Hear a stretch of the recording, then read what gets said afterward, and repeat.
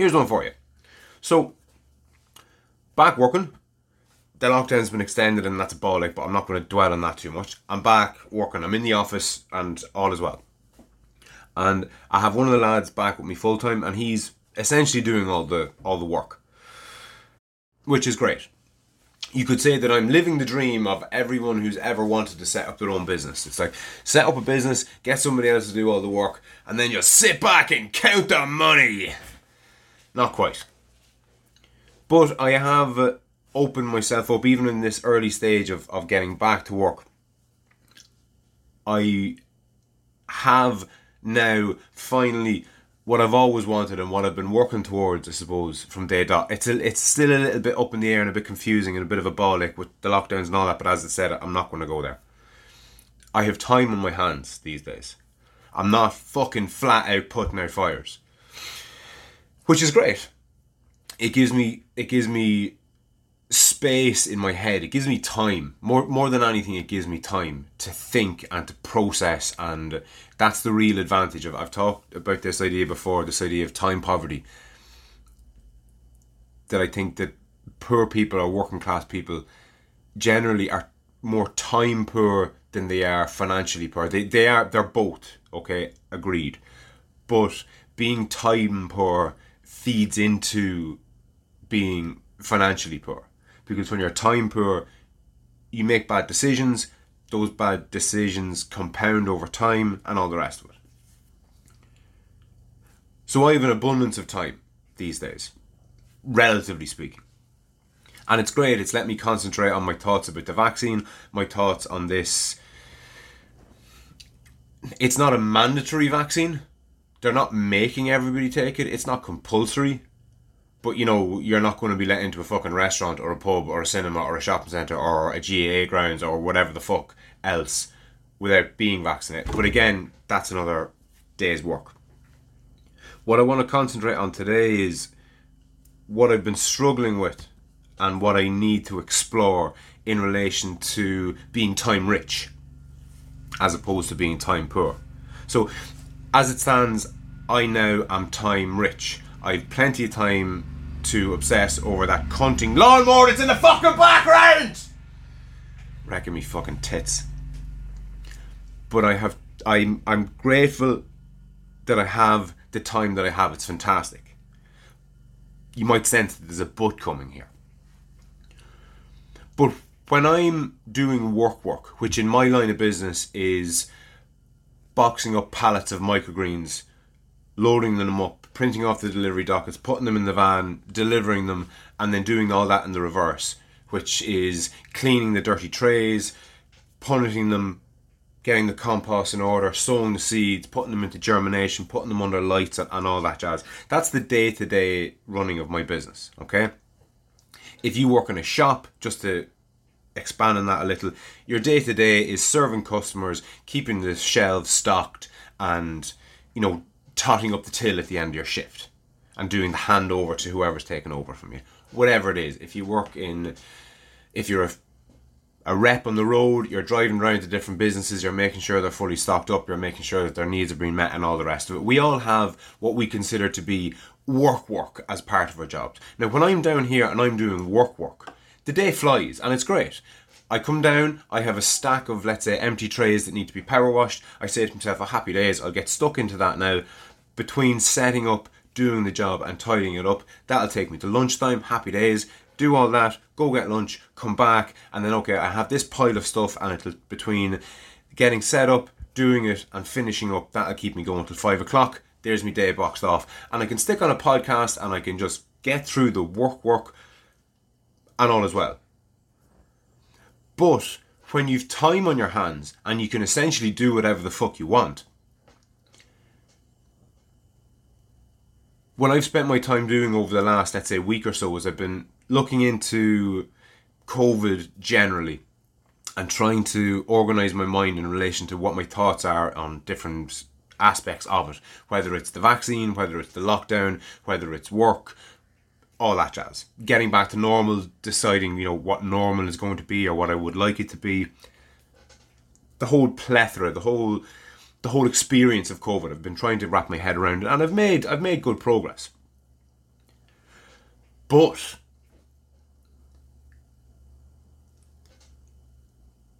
doing the likes of that's the kind of thing that I would do in the evenings. I would see going down COVID rabbit holes looking for some sort of bedrock and investigating different ideas. That's the kind of thing that I do in my leisure time. And there's a guiltiness, there's a feeling of guilt that I get when I do it between 9 to 5 Monday to Friday. And I think the reason for that is we've been conditioned to think that work is something that you shouldn't enjoy. Work should be arduous. Work should be something that you wouldn't do only you were getting paid to do it.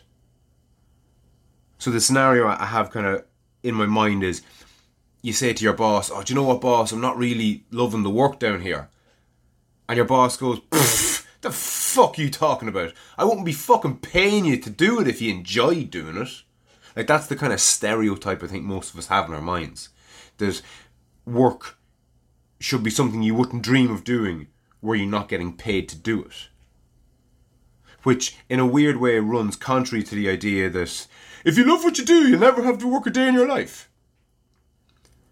But I'm struggling with doing what I want to do and calling it work because of the conditioning that I've experienced. And if I've experienced it, I can only assume most people have experienced it. And isn't it weird that even though I've, to quite a large degree, separated myself out from, call it the herd, I've managed to somehow eke out my own little bubble in the foam of life, if that makes any sense. But I've done that. I've separated myself from the rat race to a certain degree. Now, don't get me wrong, I still have bills to pay, I still have deadlines to meet, I still have customers who are essentially my bosses, to a degree.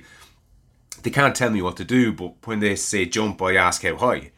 Now, they're paying me to jump a certain height, so I don't have a standard boss-employee relationship with myself. Nobody tells me what to do. Anybody who does tell me what to do will be told where to go in no uncertain terms. Because I've elevated myself out of... In a weird sense, I've kind of elevated myself out of the working class. Because I don't have a working class job. I make a working class income, but I don't have a working class experience of life anymore. I did for the longest while, but I don't now. And I think typically what happens to people in my situation is when they've elevated themselves, they look to further elevate themselves. They want to put as much distance behind struggling and anybody else who struggles financially, emotionally, whatever way you want to phrase it, as is humanly possible. They want to put that life behind them. And in one sense that's fair enough. But when that's the general consensus, when that's what everybody does, what happens is you have a growing void and a divide in itself between ordinary, regular, working class people and what you could broadly call as the fucking elites. And when you have that chasm between people who make the decisions at a political level and at a business level, there's too much of a separation between the people making the decisions and everybody else, basically. And that chasm, that division, is what breeds stupid fucking policy making, basically. It's what breeds this idea that we can almost inevitably keep extending these lockdowns under the guise that everything will go back to normal as soon as everyone's vaccinated. And then at the last minute, oh, by the way, if you don't get vaccinated, you can't have access to all these things that you're entitled to. And what I'm left wondering now is, I'm very much at the start of my journey of having a lot of time on my hands. I'm very much at the start of my journey of having so much time to think, and the privilege of having somebody else essentially do the work. And I'm wondering what happens when I've had a year of that. Will I find myself separated by that same chasm? Will I start thinking and acting more and more like an elite? The more I separate myself from the quote unquote the masses, the average people. I don't think I will, because, and I don't know why, but I'm lucky to have, and I'm burdened in equal measure, some sense of responsibility for where I am in life. I feel, maybe responsibility is the wrong word, but I feel that there's an onus on me. I was about to say to give back, but that just sounds a bit wanky. I feel an onus and a self-imposed pressure to do well by people who haven't had the same opportunities in life as me. And when I say opportunities in life, I mean, like, I haven't been sick. I've had the odd fucking cold and the odd flu and the bad hospital experience, but, for the most part, I haven't been, ill. I don't have any kind of a disease. I'm fucking young, fit, healthy, and all the rest of it. And it's funny because I was just about to say, and so were my parents, but, my dad died when the family was quite young, so not so much. But my mum was able to support the 4 kids that she had. She had the strength and the tenacity and the willpower and all the whole plethora of different things that you need to make it as a single parent. She had them. And that's part of my luckiness, for want of a better term. That's part of my privilege, that I had a mother who could cope. Because there's plenty of people out there whose mothers couldn't, or whose, if they had single parents and it was their dad that was holding the show or running the show, maybe they couldn't, or maybe they just didn't do as good a job as my mum did. Because I think it's fair to say that my mum, in my own family's particular circumstance, did a far above par job of any other woman who might have found herself in the same situation. And I feel at least, and I've felt this, I remember the first time I ever felt this, I think, was in primary school, when I learned about guys that I can't actually even name now, but I remember it was part of history in primary school. And my memory of this is very vague, but you'll get the sentiment. I remember learning about English lords in Ireland who basically went rogue and started supporting the Irish.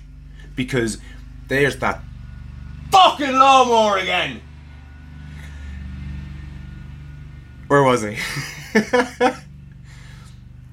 So there was Irish landlords, or English landlords should I say, English people who'd been given land, people, or maybe who hadn't been given land but their parents had been given land. So there was English people who were born into great wealth in Ireland, knew that they didn't live in their home country, say England, where all the English people were from. They knew that they grew up in Ireland, which was like a province of the home country.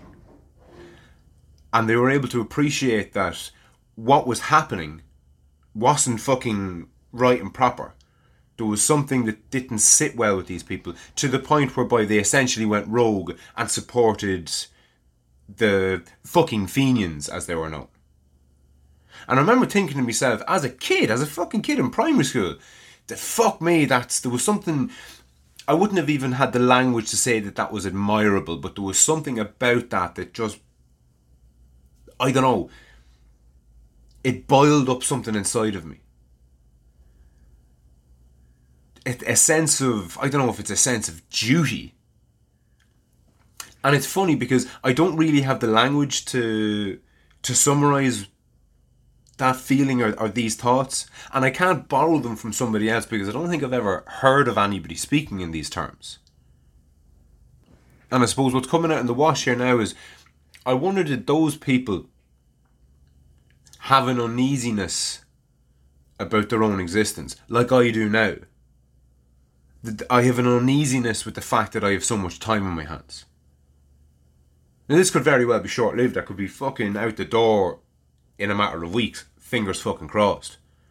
But even then, if I am flat to the mat with increased orders when the whole country opens up again, like, ideally what will happen over the course of maybe 1 or 2 months is I'll hire somebody else. Because no matter how busy this business gets, I'm always going to want to remove myself from it. I didn't start it so that I'd be working in it for the rest of my life. Now, I've mentioned before that I'm a kind of somewhat of a high energy person. And if I'm not directing that energy into doing something, I internalize it and I fucking eat myself alive. So no matter how easy, quote unquote easy, my life gets in relation to things that I have to do, like the work things, for good or for bad, I'm always going to have to direct that energy somewhere, lest I direct it on myself and effectively chew myself to bits. But the conditioning that I mentioned at the outset, the conditioning towards being of the opinion that work should be hard, work should be difficult, work should be something that you wouldn't do in a million years were you not being fucking paid for it. I don't think this imaginary English guy that kind of went rogue and went Fenian, he didn't have that. Because he wouldn't have been brought up thinking that you had to, go out and graft, basically. Because rich people's kids generally aren't taught that in the same way that more working class kids are taught. Broad sweeping generalisation alert. Richer people tell their kids that they can be anything and can do anything. But poor people's kids... Just going to let that lawnmower pass. Apologies. Cheers, Dan! But poor people's kids, again, this is a broad sweeping generalisation, tend to tell their kids to get a job, keep your head down, don't piss off your manager, stay in line, don't rock the boat, and make sure that fucking wage keeps coming every week. There's less of a guidance into you could be fucking running this whole world, son. And more of a keep your head down, do what you're told, and don't lose your job, you dope. But that imaginary person in my mind, the kind of English landlord type person that went rogue and started supporting the quote fucking Fenians, he didn't have the conditioning of hard work that I and most people have. But he would have had a conditioning to think that he was better than the Irish, which is something that I'm sure he struggled with. And I'm sure this imaginary person also struggled with the idea that he was doing the dirt on his fellow countrymen, the aristocracy, English people, his heritage and all these different things. I'm sure that there was some part of him that was torn between seeing an obvious transgression in how Irish people were being treated and how his class of people were capitalising and profiting from it. And in a kind of a weird roundabout juxtaposition way, I feel something along the lines of that when I start giving out about the vaccine and the lockdowns. Because the narrative of the class of people that I've ascended to, let's say the business owning class, they're all about get everyone fucking vaccinated. Don't let them into restaurants or whatever you have to do. Get them all fucking vaccinated. It doesn't matter. Just impose whatever we can impose on these people in order for our businesses to start making more and more money again. And to hell with the fucking consequences. Because what seems to be occurring is that all the steps that are being made to, quote, get us out of this mess, end quote, they're all, in some way, shape or form, encroaching on our civil liberties. Encroaching on our right of assembly for a fucking start. I mean, that we kissed goodbye to that a year and a half ago. And now our right of assembly online is in jeopardy, because if you say the wrong thing about either the restrictions or the vaccine, get ready to be fucking censored, basically. And when you think about it, who has suffered most at the hand of all these restrictions? It hasn't been wealthy people. There's been more wealth generated in the last year. Sorry, it's not even that there's been more wealth generated.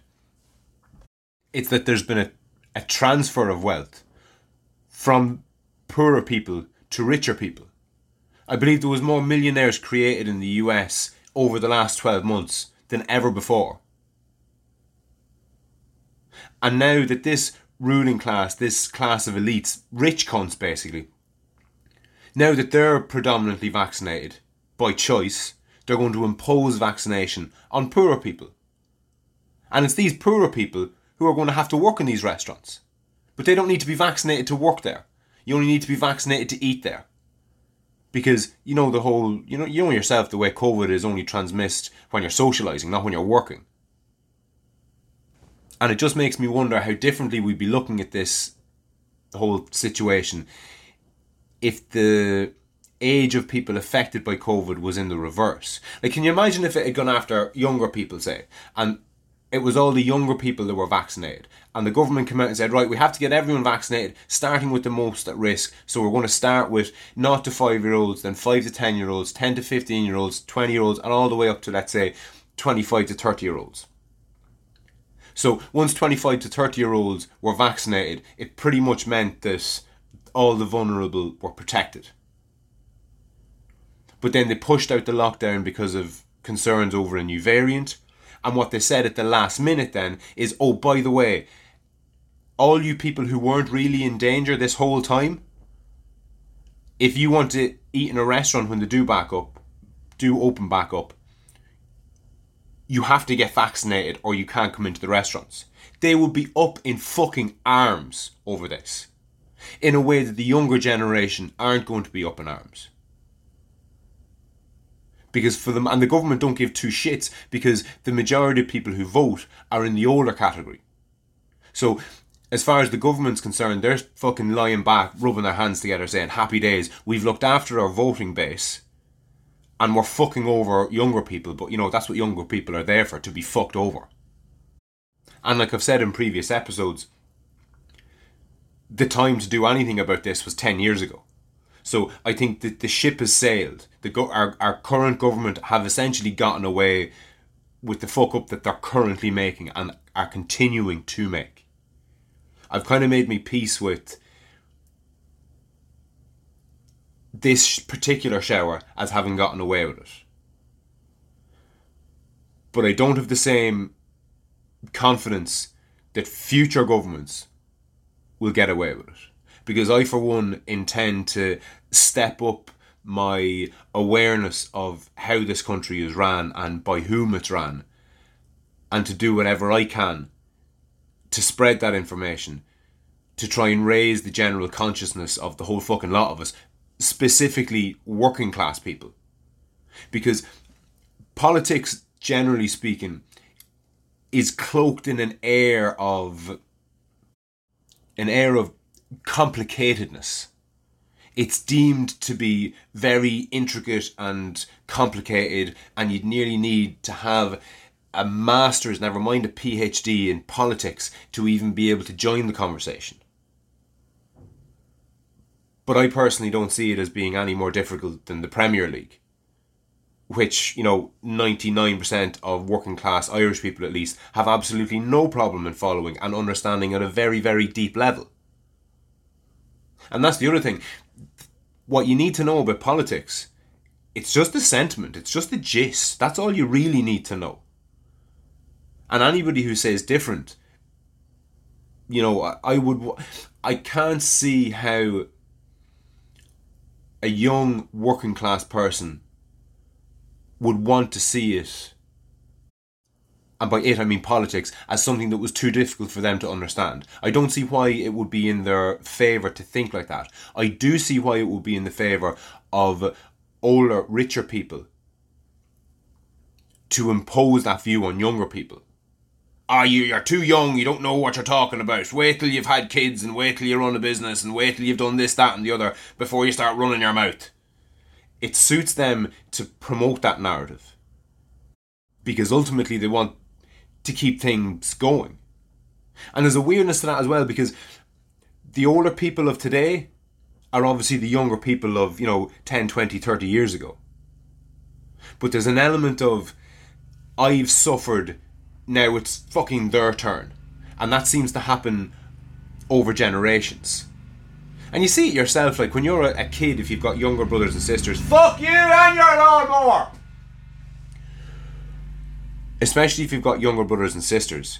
Especially if you've got older brothers and sisters. If you got kind of picked on and bullied when you were a kid, you almost feel obliged to pick on smaller kids when you grow older. You think it might be in the reverse, and sometimes, in some cases, it is the reverse. You got picked on by older brothers and sisters or older kids in your estate or whatever it was when you were young. So you say to yourself, do you know what? When I get to their age, I'm not going to be a dickhead to the younger people. But that bucks the trend. For the most part, we're only human, and monkey see, monkey do.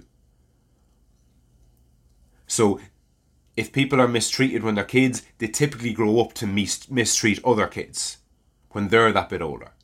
And I think the same can be said on a societal level. If you got fucked on when you were in your teens or 20s or 30s or whatever else, you almost feel an obligation to go hard on people in their teens, 20s and 30s when you're in your 40s, 50s and 60s. Now look, I'm not saying anything ever with any kind of authority. It's just my sense of things. And the more broad a range of topics that I speak on, the less ignorant I'll be in years to come, and the better positioned I'll be to speak sensibly and logically and rationally and articulately and passionately about the things that make the most difference in our society generally. And on that note, I'll chat to you soon.